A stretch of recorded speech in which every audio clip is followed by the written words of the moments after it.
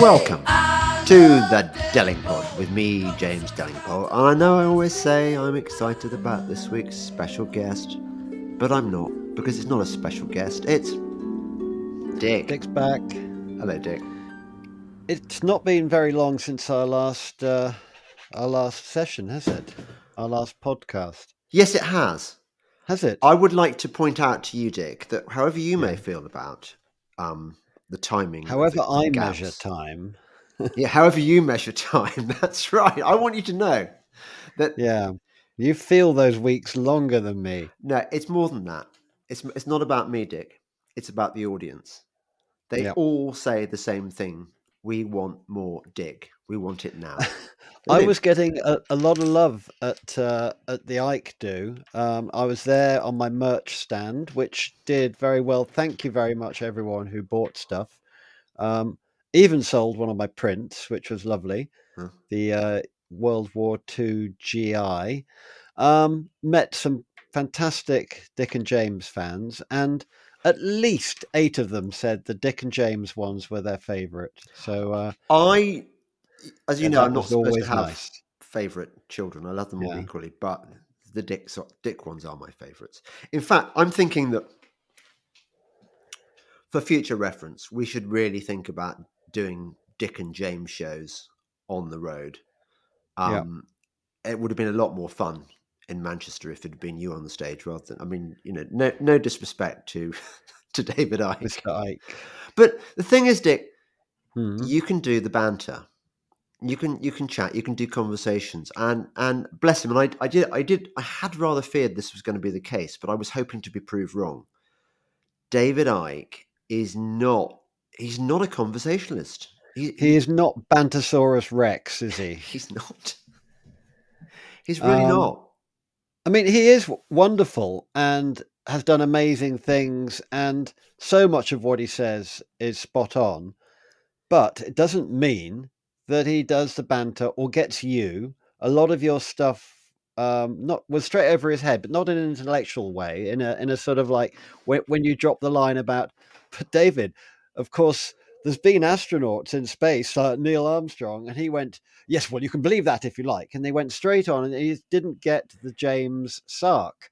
He didn't get at which the James point Sark. He wasn't going to give you a chance to, and you were going, it was a joke, it was a joke, it was a joke, and he was already back onto it. He doesn't get you. But not only does he not get me, but he doesn't listen. He's so used to. He reminds me of a sort of jukebox where you say a certain sort of key word, and it's the equivalent of pressing the button, and you hear that. Yeah. And then the record plays, and there's no stopping the record playing because he decided what this particular track is, and there's no lightness on his feet or responsiveness to, well, I mean, basic conversational skills. He can't do it. I mean, you can understand why he's got to where he is, because he gets mobbed everywhere he goes. Yeah. He's had decades of derision and not outright hatred so much as hilarity and piss-taking. As he likes to, which is something he likes to milk, even now. He's yeah, still. Sure. I mean, felt that in the show. He's comfortable. Yeah, but he has been the victim big time, so he's kind of entitled to that. But it's why he's developed this carapace that's a kind of a protective thing. And I think the whole, I'm trying to be kind here, the whole going on to pre-prepared script, although it's only in his head, it has been part of his protection. And I think a lovely Bob Moran put it best in that message to you, saying why he thinks the thing might have gone the way it did. Partly it was the banter thing, but also it was the fact that he has absolutely nailed down his view of the way things are. Yeah. And there's not going to be any. Yeah, never thought of that. You'll never hear that from him. He's got everything covered in his worldview. This is one of the things that I think has been misrepresented in some of the commentary on the show, because as you know, it's divided people who were both Team Ike and Team James have found themselves reluctantly forced into taking sides. I mean, some have tried to sit on the fence, but and they didn't want it, and I didn't want it either. But what I kind of really resent is the idea that I was trying to convert David Icke. I'm not interested in what David Icke sold. Well, I mean, I'm curious in an idly curious way, but no more than that. I'm certainly not going to use a live podcast event to try and turn David Icke to Christ or whatever that. And he kind of set it up like that. He used the fact that I'm a Christian against me, like it was an affliction I had, like a failing, that I was stuck in this matrix-like position. But it wasn't that. I mean, I would have done exactly the same had I not been a Christian, which is all I wanted to do was to hold him to account, to try and get him to explain his outlook. So, for example, he was talking about how these demonic forces harvest our energy. They harvest our low vibrations or whatever, and he tied in adrenochrome with this, and he tied in the kind of the cult that runs the world. I mean, he doesn't like naming the families so much these days. I wonder whether he's been warned off. But he talks about how they are, well, possessed by demons, and the demons use them to advance their cause, which is to kind of suck out the energy of the human race. Well, I mean, I'm not listening to him say this stuff and thinking, David, you are absolutely crazy. I cannot engage with this crazy nonsense you are saying. And he likes to play this game, even when he's talking to an audience of totally awake people, and when the person on the platform with him is probably as awake as he is.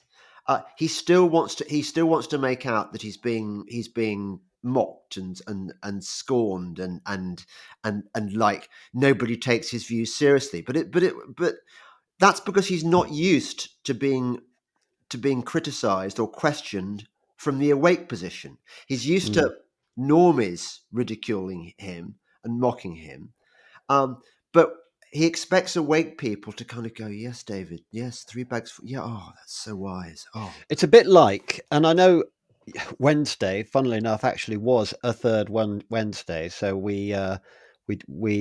I missed my usual trip to Ledbury for it. Did a little bit of a live cast to the Ledbury gang. But the point being, when you turn up to a third Wednesday, you haven't got to start having conversations with strangers along the lines of, so what do you think about all this COVID thing then? You know, you start off at a point that is maybe an hour into a conversation you'd have with anyone else, where you can get to the nitty gritty and you know you've got common ground way into the conspiracy territory. And you can actually start to have a much more interesting conversation on a deeper level straight out of the gate. That's where you should have been with David. Well, that's where he should have been. This is the problem. So I gave him a few sort of softball questions at the beginning to try and make him relax and feel like he was among friends. Well, so he went in hard with Wogan. Well, yeah, well, yeah. Yeah, but so I'd heard him talk about that on the internet, and it was quite, well, it was, I mean, it was a key part to his formation. No, absolutely. That he believes, you know, that which does not kill you makes you stronger, and he thought that, he argued, as I would argue, that tribulation is there to make you it's a crucible, and it makes you a better person, and it enables you, and so I don't think that was an illegitimate question. I wasn't trying to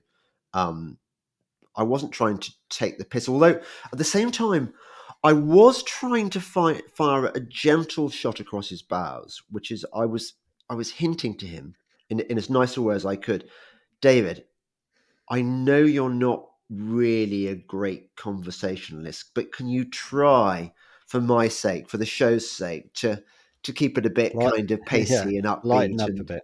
Yeah. and there was so much I would have loved to hear him talk about in detail of the lizard people, the satanic bloodlines, the soul trap, about these sort of groups of souls that come down to Earth and and hang out together because they're old mates and stuff like that.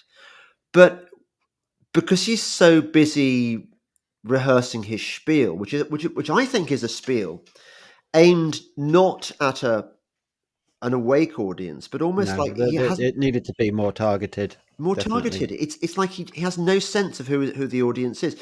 If he'd been addressing a sort of a university in the early days where he wasn't sure of his audience and where many of them had come to take the piss, then yeah, his long-winded explanations of this or that might have been okay, but I thought we wanted something a bit punchier than that. We wanted him to cut to the chase, and he didn't really ever do it.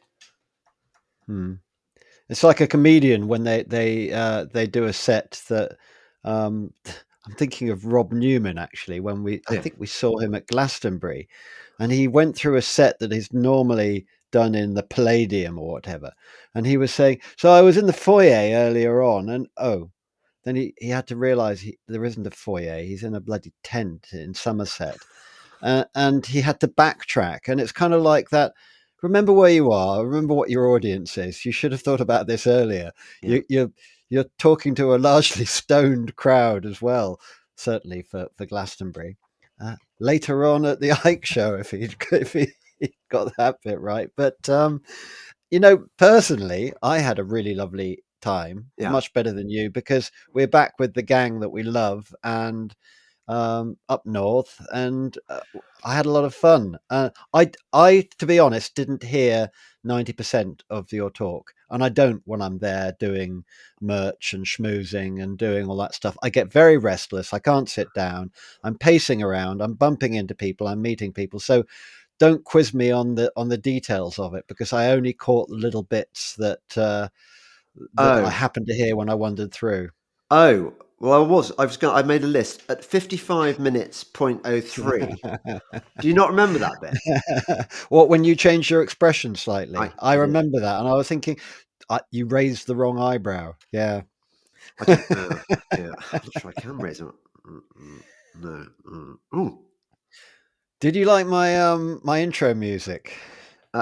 What, the Dam Busters theme? I get Dam Busters. You get I decided it's my theme. You get Dam Busters, and I said to you at the beginning, I said, we can't do this. Can you work in a mention of my dog, the bomber pilots, the leader of that particular squadron, his dog?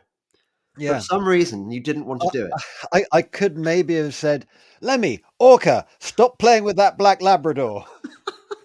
Leave him alone, whatever his name But I think that would have been good. That would have been very subtle. I wonder how many people would have got it. No, I agree with you, Dick. I totally agree. The thing I always love about these shows is meeting the people, the audience, and that was great. Really good. I've got these dedicated fans. I think you met them, the ones that came over from Belfast, I think it was. Mm-hmm. The lovely mummy and her boys. And she'd baked me a cake, which unfortunately somehow had got lost on the way, but that would have been good. Yeah, it would have been lovely. And I liked being in the north, although Manchester isn't that north, is it? But it was only if you're from north of Manchester does it fail to be in the north. But Manchester prides itself on being the north, so I think we should give them credit for that. And I quite like the sort of industrial wasteland hell of it all that we were in. I went back to get my car the next day. You have to drive through acres of sewage farm to get to that industrial estate. It really was the arse end of nowhere. But actually, once you're inside it, quite a venue. I got a taste. The outdoors indoors thing was a really strange thing. I got a taste of Manchester when before the show, I was desperate to get something to eat. I failed. I tried to get to the supermarket near the hotel, and I went through this car park, which Manchester's obviously so dangerous. They have to have special codes to get into the car park where you park your car. And I went through this barrier, and like from some dystopian movie, and there were these dystopian kids. Was it like Clockwork Orange? It was like that on their bicycles, and I thought, oh, they must know where they're going up the ramp to the To supermarket. go and buy some croissants. Yeah, and I said, Or maybe "Hey, at a you, why did you ever go up, my mate? Why did you come at us like that?" And I said, I'm just trying to find. I thought you were going to. I thought this was the way to the supermarket. No, it's not the way to the fucking supermarket. Leave us alone, you what do you say? You skinny bastard.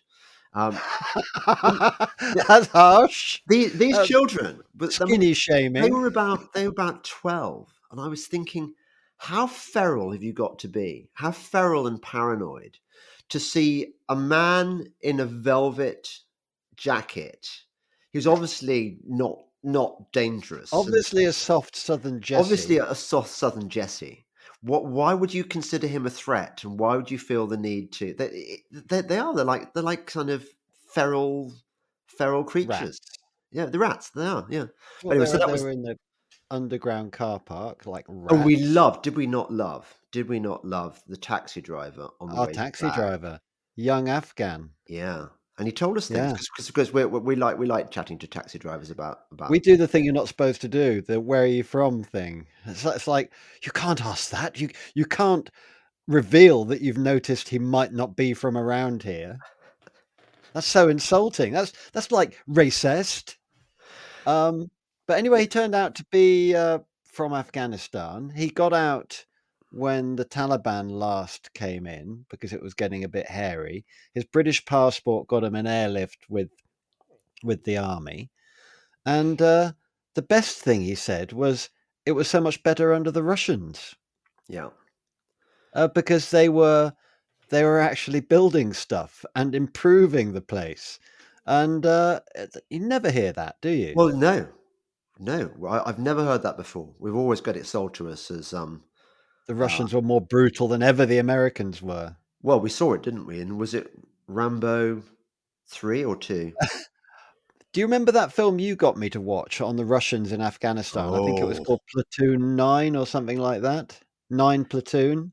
The one right at the beginning where they're watching their mates take off on the plane home, and it.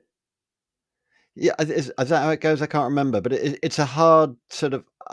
It's good. Hard ass, sort of like deeply embedded with the fighting men, completely outnumbered by Taliban, and just the grimness of it. But from a Russian perspective, it was. And you are completely with the Russians. You know, you're siding with them, obviously. But I mean, they do good war movies. The Russians. I haven't seen it, and I kind of don't want to see it anymore because I've gone off war. But have you heard of that film Come and See? Yeah. Have you seen it? No, I don't think I have, or I may have done actually. I can't remember. Do you know where Come and See comes from? I'm going to say, "Oh yeah," when you tell me, because it's hanging in there at the back of my mind. It's a kind of key book in the Bible. Oh right. Oh gosh. Dick, if it's a war movie, what book of the Bible is it going to be? It could be any of them with the amount of war in there. No, Genesis. No. New Testament. Yeah. Oh, is it Revelation? Yeah. Right. Yeah. It's funny, isn't it?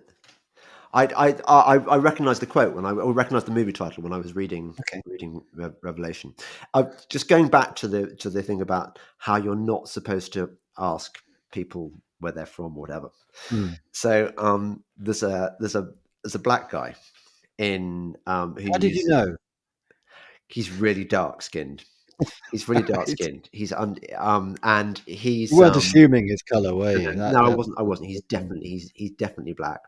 And both Boy and I have great chats with him in the which is why I don't want to give his name, because I don't want to blow his secret. But he's fantastic, and I love him because he's awake, and he's about the only awake person in the gym or whatever, in the spa, and he's married to this very fit, sort of Scandinavian looking girl. And she's been pregnant for the last 9 months. So we've been waiting for the baby to drop, and the baby is not going to be vaxxed, which is great, because I had a chat with him about that, and he said, you think? I said, definitely don't, really don't, whatever. And he said, yeah, that accords with what I was thinking, but yeah, it's good to have it confirmed. Anyway, so Boy and I bump into him in the supermarket. And I said, has she dropped you? And he said, yeah, it's fantastic. Oh, I'm on a cloud. I'm on a cloud. And so Boy is asking these polite questions. And I say, and what colour is it? And Boy is absolutely cringing that the first question I ask is, but the guy, whose name I'm not going to mention, it's the most obvious question in the world, because it's exactly what he was thinking, And he said, well, it's not. He's not so dark at the moment, but don't you worry, the melanin is going to kick in soon. You see, he's okay as long as, I think the moment you realise it's just come from a place of pure curiosity that everyone would have, whether they would admit to it or not. You asked the question because there is no. Well, A, you have no filter, but B, No, you are honest. Yes, but also It's your honesty. There wasn't a beat where he was going, should I be answering this question? No, it was absolutely normal. I think. How dare you? Yeah, how dare you?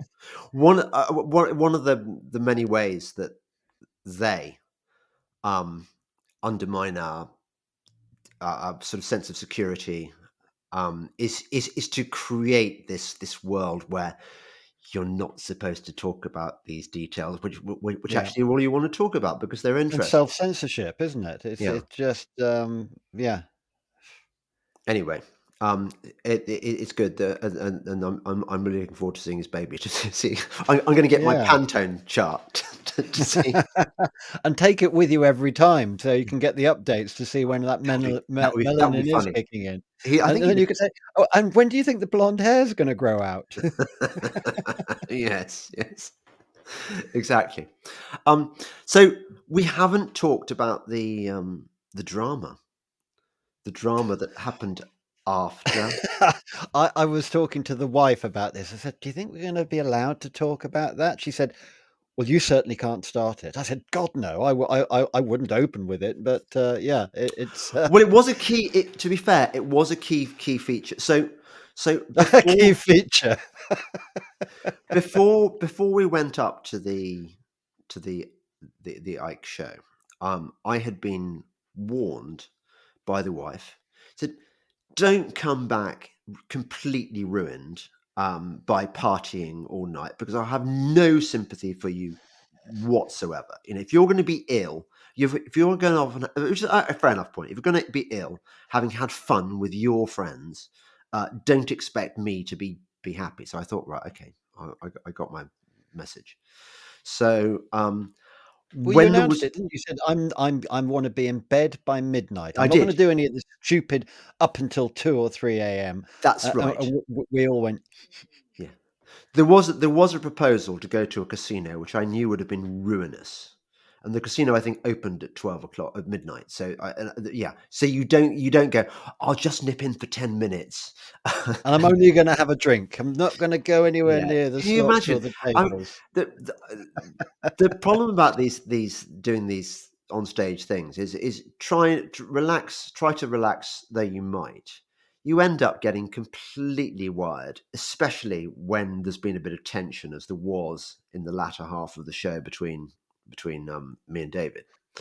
And so afterwards, you want to kind of come down. And I thought, well, I'll have a beer, and that will help. But I really need a smoke so I can get to sleep. And so I'd been good. I'd only had one pint, and we got back to the hotel, and somebody, I'm not going to name the person's name. They know who they are. They know who they are. They gave me this ready rolled reefer. And I'm used to smoking stuff with kind of lots of tobacco and a homeopathic smear or crumble of weed in it.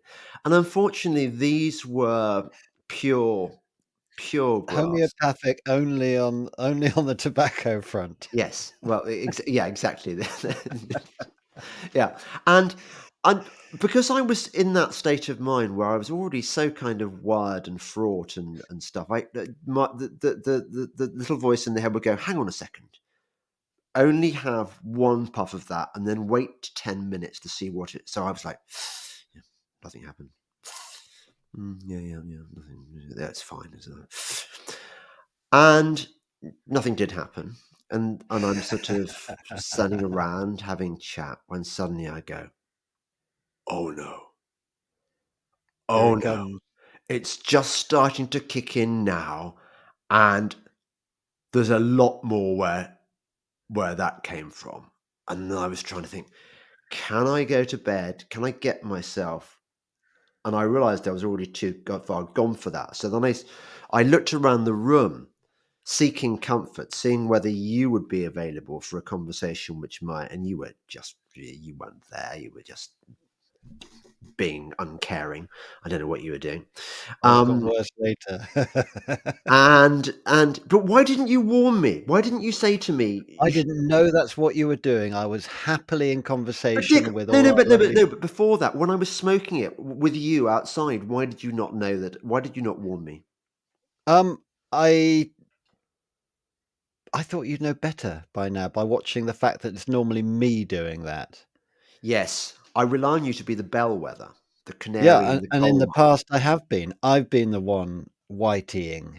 When I turned up to Abby's party, I arrived an hour after you, and by the time I arrived, you'd been the guinea pig, and you'd already pulled a whitey. I was there, white as a sheet, with my head between my knees, breathing deeply, while someone stood behind me, stroking my back, rubbing my back, going, "It's going to be all right." Yeah. And I was like, So I knew then. We're pathetically lightweight, aren't we? I won't have whatever Dick's having, and so that was my warning. Yeah.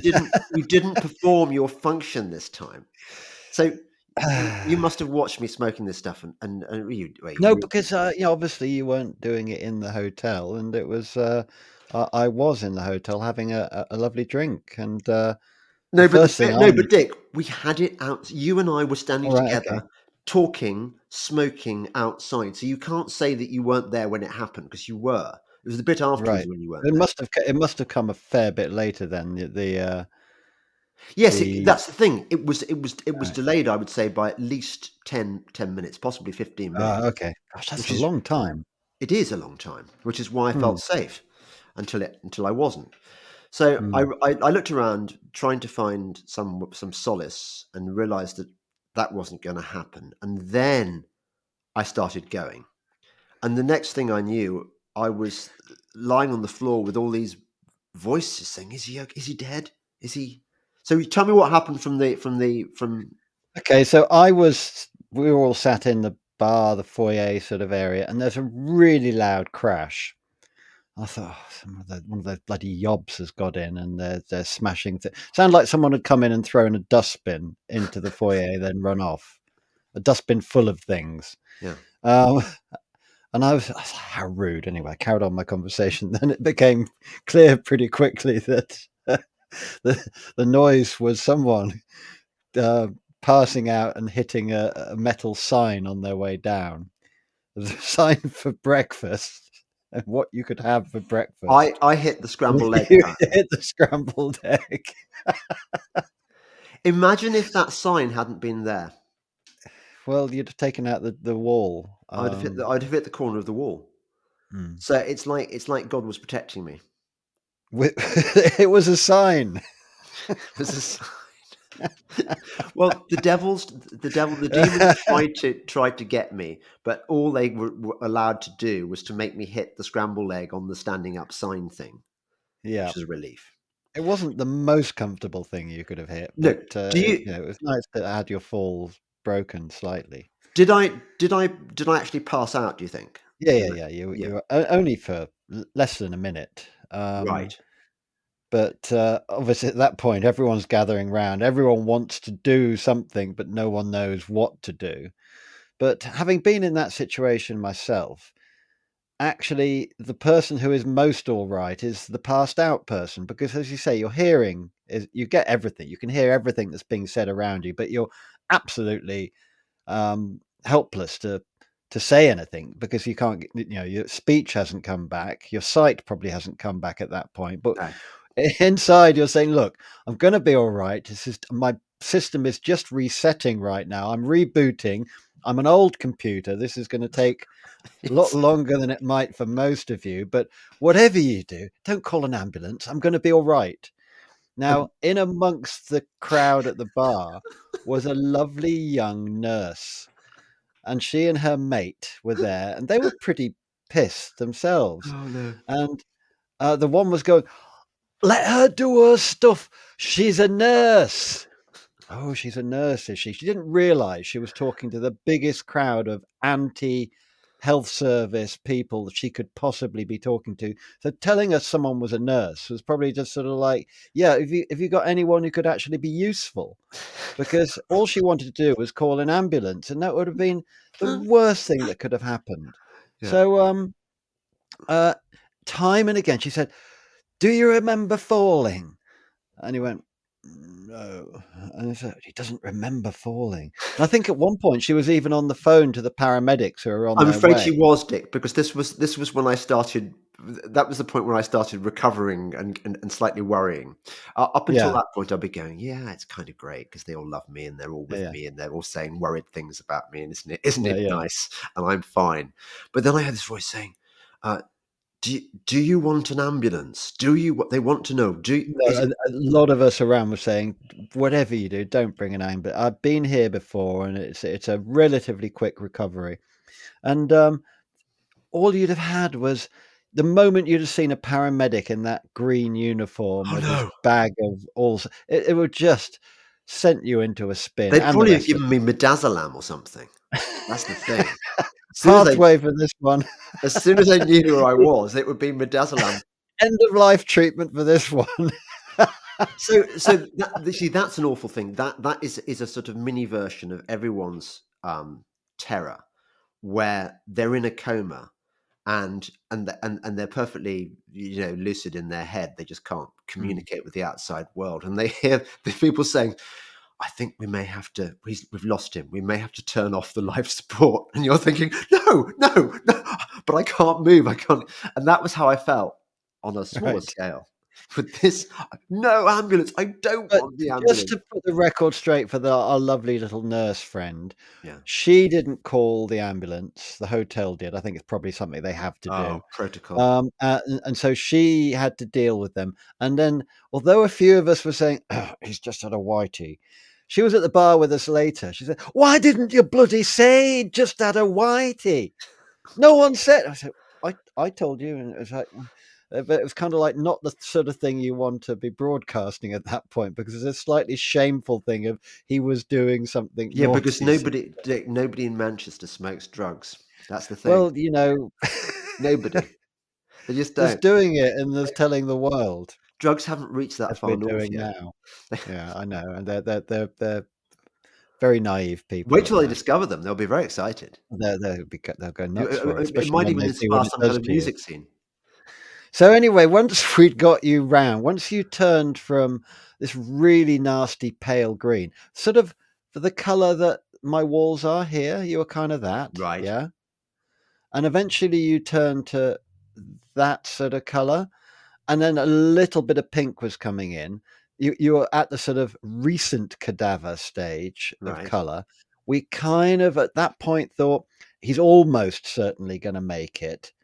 At which point we all started posing for photos with you, because we wanted to commemorate the moment and say, I was there.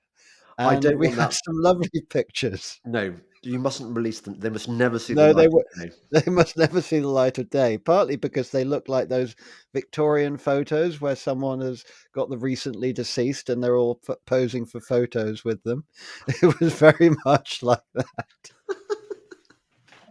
And Bob pointed out that he's never seen me looking so perky and cheerful. And it was partly because it was just that it's not me this time sort of thing.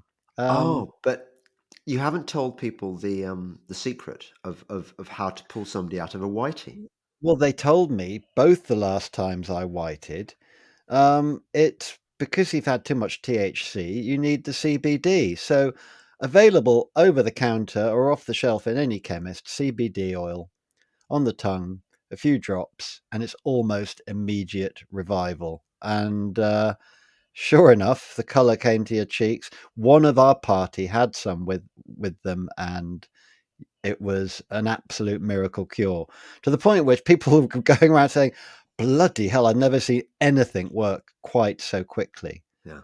And it really is. It's Hollywood level immediate cure, sort of. Yeah, well, that wouldn't happen in real life, but it kind of was.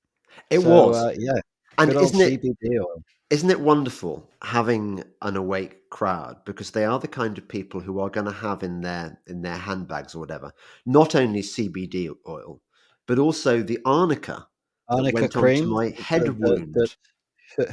it wasn't so much a gaping head wound, but the one that would have been the bruisey bit. Yeah. I think it helped tremendously. So it's. Have you seen the Mitchell and Webb sketch, the homeopathic ER? Yes.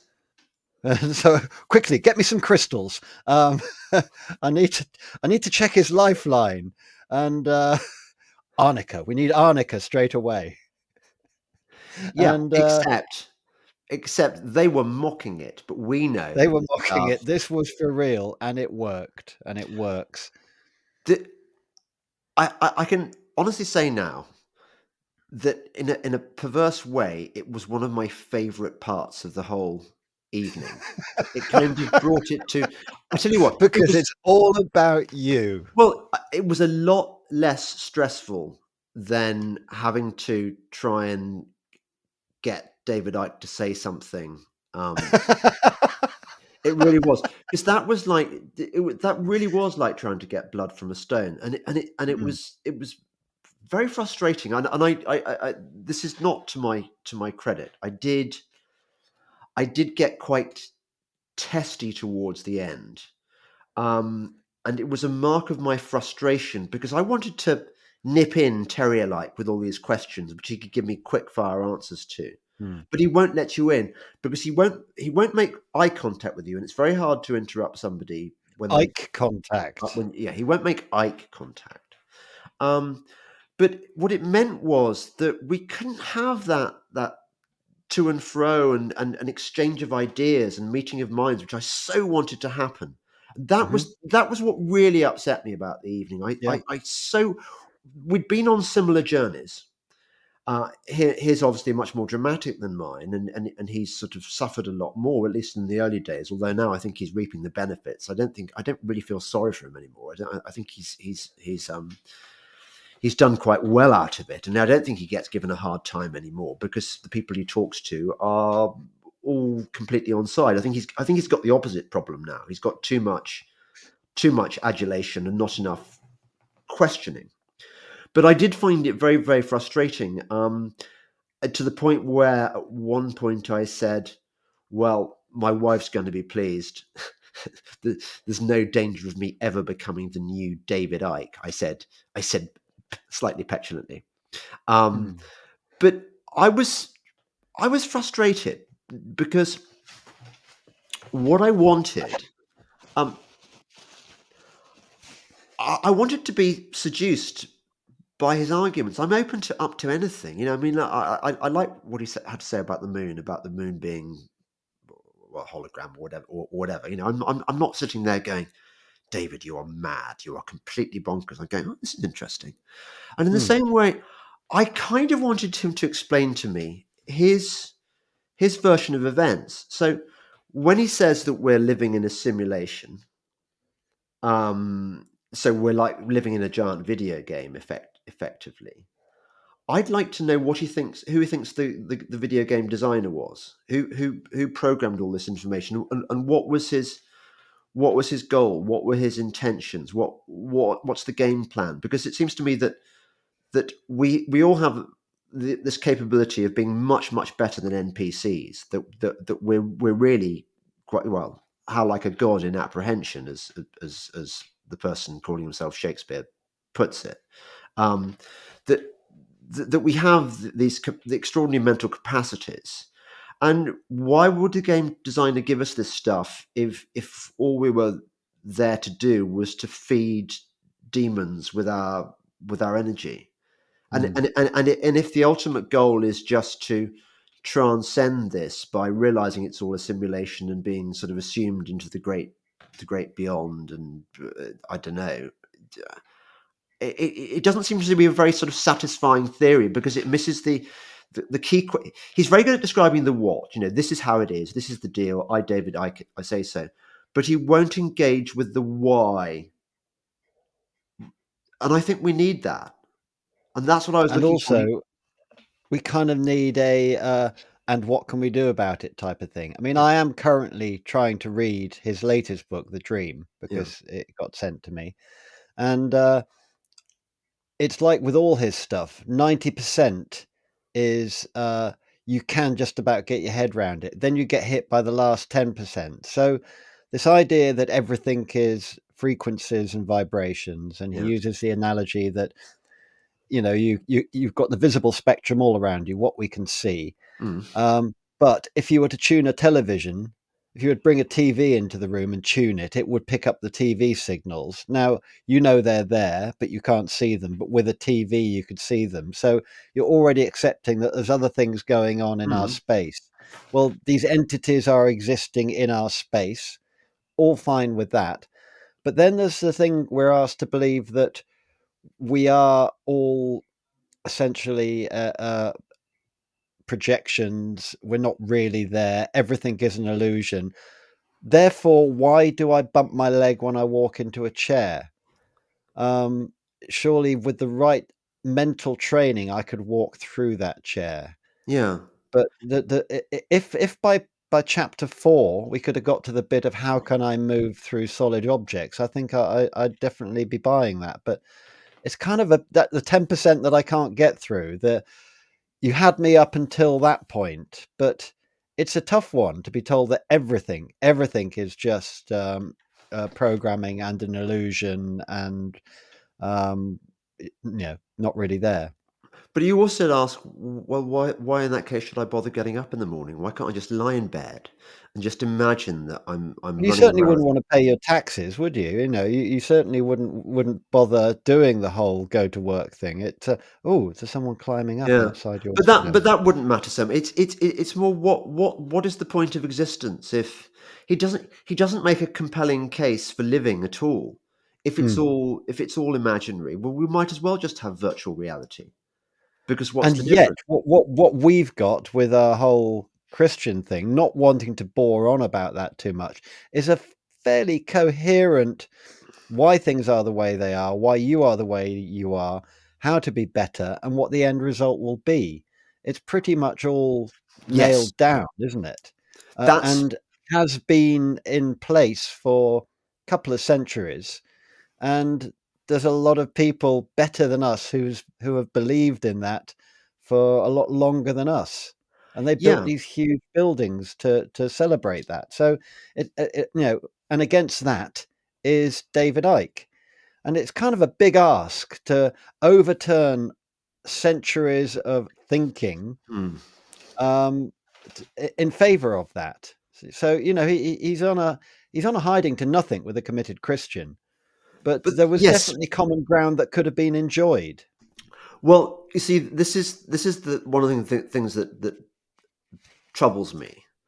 That I don't like the idea, because I think it's unfair, that this is an argument about Christians versus non-Christians. I agree that there is a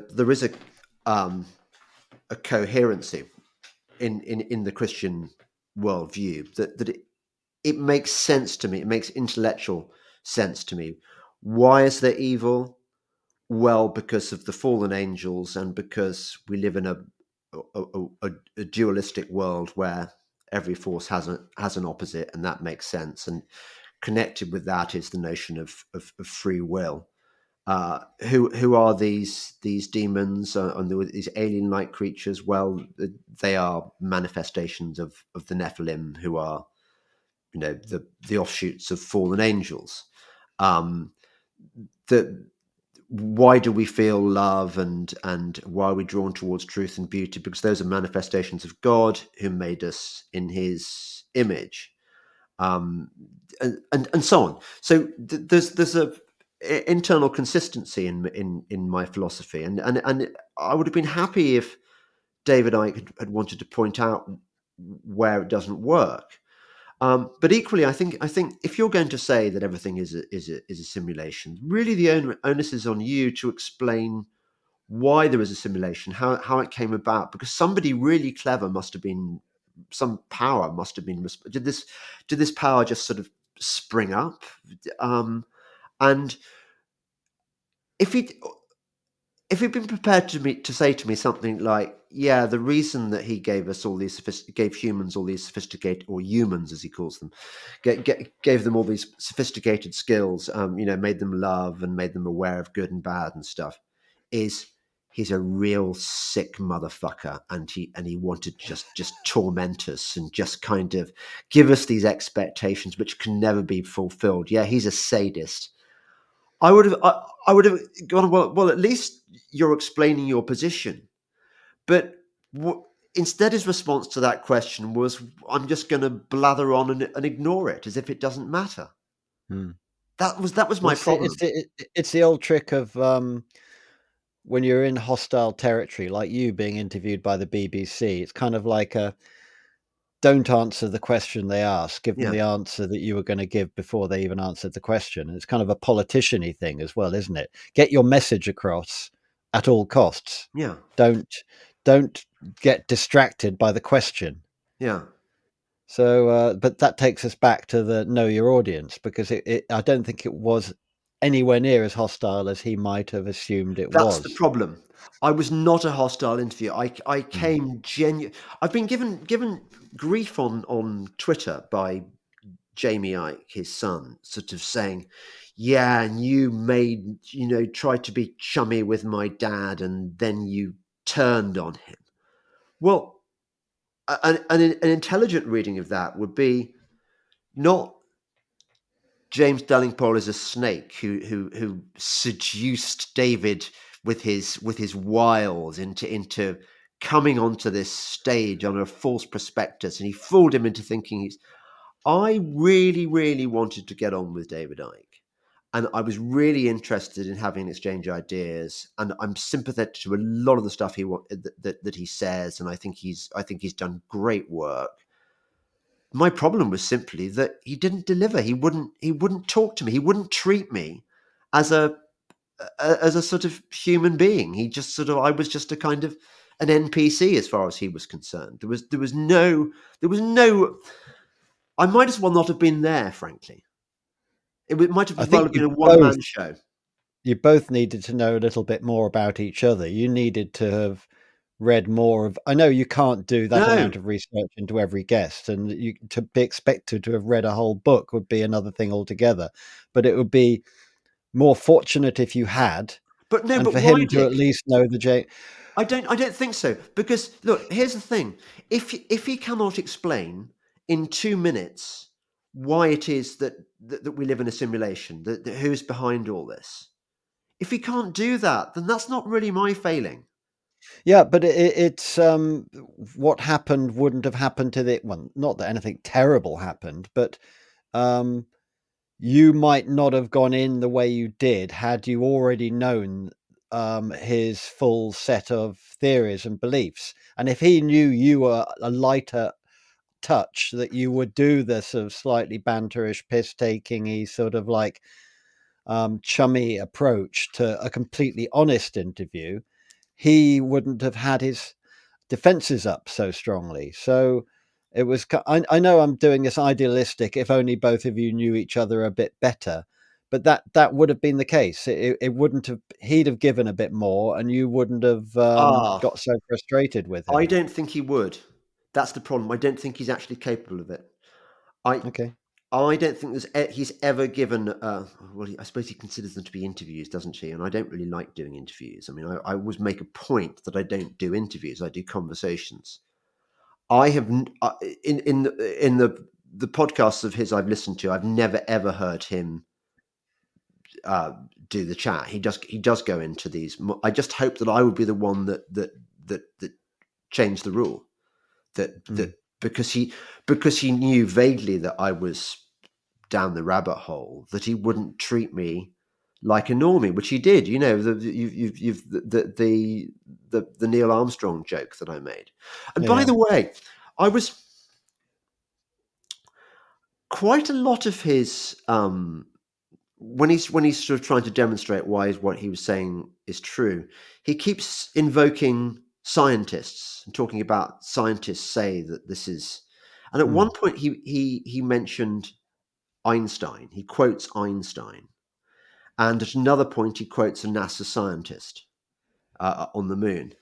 And I'm thinking, well, hang on, David. If you're really down the rabbit hole, if you're as far down as you claim, why are you quoting a guy, Albert Einstein, who we know was not for real? We know that he was a distraction from Tesla.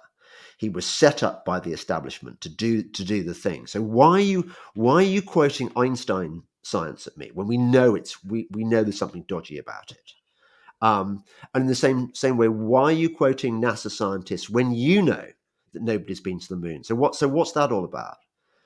So I left feeling. Well, again, it's for a normie audience, isn't it? That whole approach is for look, the people, even the people you trust, say this. But unfortunately, in invoking them, you have to say that you trust them as well to some degree. But no, I was in there for that bit, and it did strike me as a very valid point on your part. I mean, with hindsight, I should never have done it, and the reason I should never have done it is because I should never be on a stage with somebody who can't do a conversation, ever. I mean, even if I got the most famous person in the world, if they can't converse, then I don't care what the audience thinks. I care about what I think. If I'm going to be on a stage talking to somebody for 90 minutes, I want a conversation. I don't want it to be an ordeal. And I don't want it to be someone else's monologue, because they can go and do the monologues on their own time. That's fine. You'd have been much better. Bob would have been much better. Well, obviously, that's a given. And I don't think I really need sort of name draw guests to. I think people come along for the crack, not for the and the weed, obviously, but mainly for the crack. You want to say, well, what am I going to learn from this podcast? Tell me something I don't know. And they've all got to deliver that to some degree. But if you're a David Icke fan, you were going to hear nothing new. And if you were a Delingpole fan, then you were going to be frustrated that there wasn't the banter that you've come along. There was no banter. So,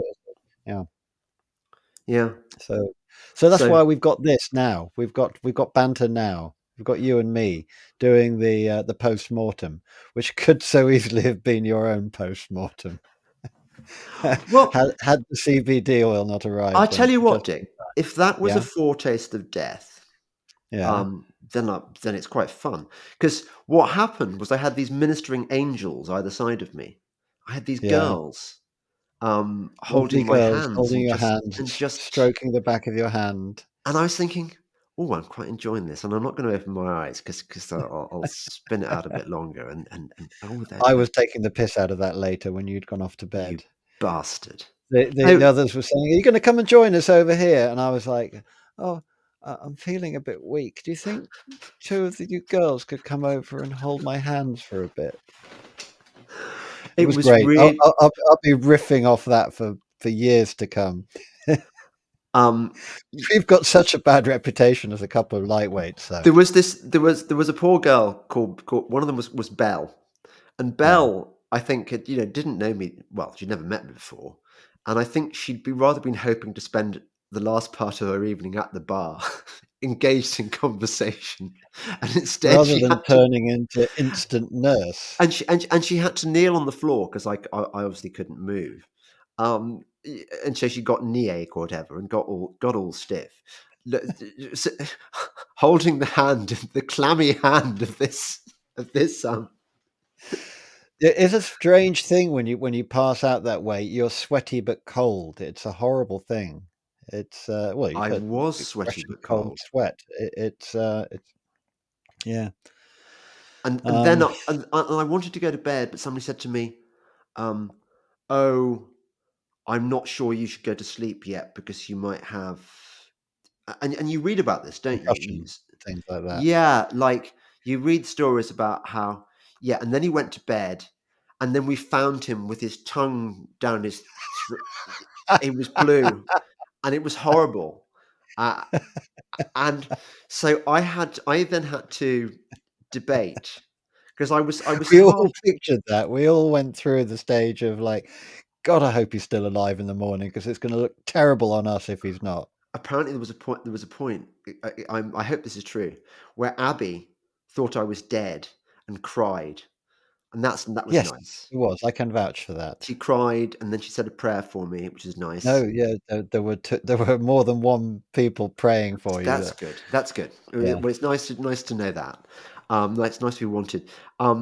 So I then had this dilemma, and poor old Helen, our sister, our lovely, the nice Delingpole, the really nice, caring one. Nicer than both of us put together. She really looked after me, and she said, "Do you think maybe you should sleep in my twin room so that if you kind of have problems in the night, that I'm there for you?" I said, "Yeah, I think that's a good idea. So we went up to my room on the top floor, which I was worried about because I thought one of the an MK Yeah, we were Ultra all on the assassin second. assassin Don't know might why they put you up there. no. Anyway, I um I went up to my room, got my pajamas and my Bible, and went down to Helen's room, and then I was about to settle into bed, and I said, I don't like this noise. There's a funny noise I can hear. I Like think a I prefer. humming. I prefer my room.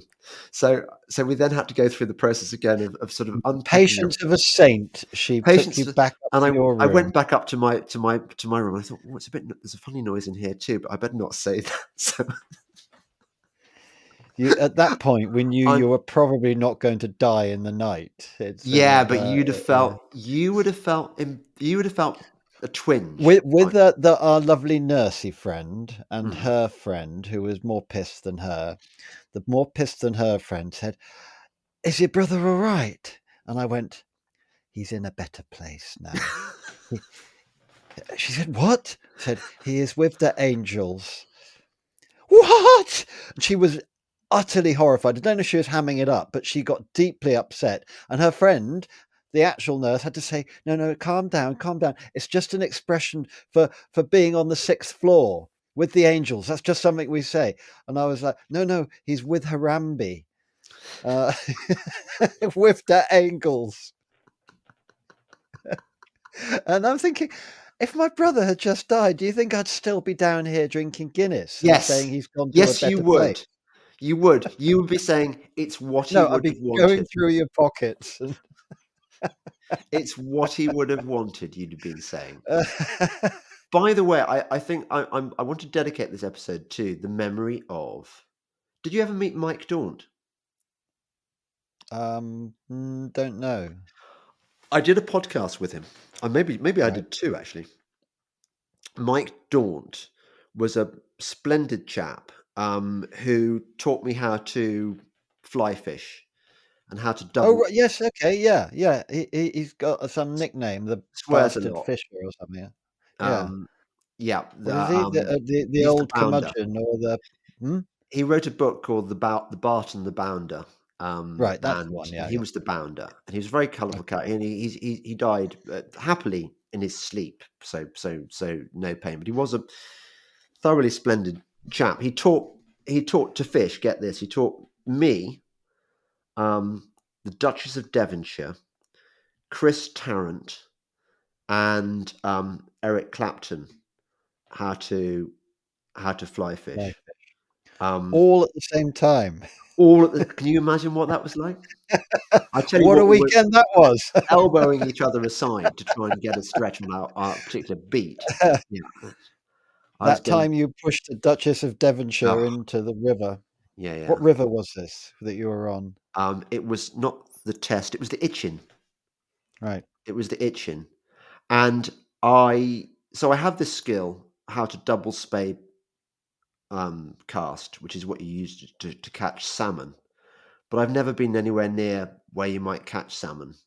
Or I think maybe I was once, but I didn't catch anything. So I've got this. You're as good at salmon fishing as you are at hunting foxes. Equally as successful. Yeah. No salmon, no foxes. Anyway, I just wanted to say I will miss you very much, Mike, and I'm glad that you sort of died in your sleep. And we should all pray for the same, because we don't always get that easy an exit. Yeah. Well, we're going to get eaten by lions, Dick. You know that. I'm hoping it's not that. Much as I like lions, it's not the way I want to go. Than little mice? Have we got to be eaten by something? Is this what you've decided? Or if it were bullet ants, or... No, I don't like any of the ends you've got in mind. Well, going out down in a hail of bullets as I leave the trench. The kind at least it's quick and glorious, like in its own way. Les Miserables or something. Do you hear the people sing or something? That kind of stuff. I've never actually seen Les Mis, but I kind of vaguely know its stuff. Anyway, we've just hit the hour. We normally do an hour. Leave them wanting more, I say. Yeah. And I've got my evening pub session, even though you'd think I'd have had enough booze this week, but it's a habit, really. It's a way of putting a full stop on the week. As I did that, I could feel the bumps. Oh, you found your... Oh, and another thing, someone on your Telegram apparently said how disrespectful it was that you arms back and then just taking the piss out of David Icke. And if I'd been there, I would have pointed out that it's something you do because your back is so screwed up. But I don't think people get that you are not comfortable sitting down. No. And you need to do stuff for your back. But I get that. Yet again, these are things that I get about you that others might not. So if that message could get back to that person, that would be good. But I think it, just by way of conclusion, I totally did not intend to take the piss out of, no more than I would take the piss out of you, out of David Icke. I did not come there to mock him. I just wanted to ask some questions and kind of get on with him in an amusing way on stage, but it just wasn't going to happen. It would be lovely if you had ended up besties, but it was never on the cards. No, it wasn't. We're quite different, aren't we? Yeah, just a bit. Yeah. All right. Well, okay then, brother. Okay. Well, I'm glad we got that, and it might be used as a sort of point of reference for the Wednesday. Yeah. So hopefully we set the record straight to some degree. Good. Okay. Right. Okay. Bye, lovely audience. Bye, lovely audience. We love you. Oh yeah, and if you want to support me, and I hope you do, do the usual thing. Buy me a coffee. One of the others, Locals, Patreon, Subscribe Star. I really appreciate it when you do. Thanks a lot. Okay. Bye-bye, Dick. Bye.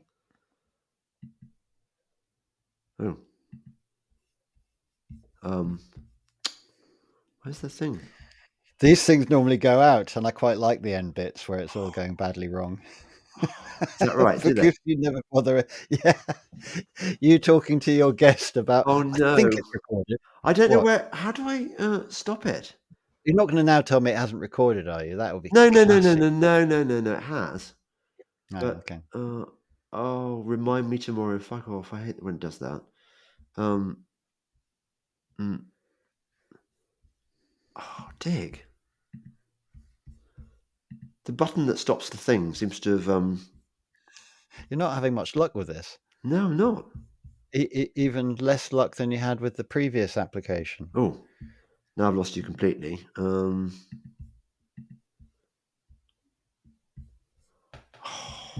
It says it's still recording. I know, but I can't see why I turn the record thing off. Shall I leave studio? End recording. Right? Yeah. Okay. That'll be it. Bye.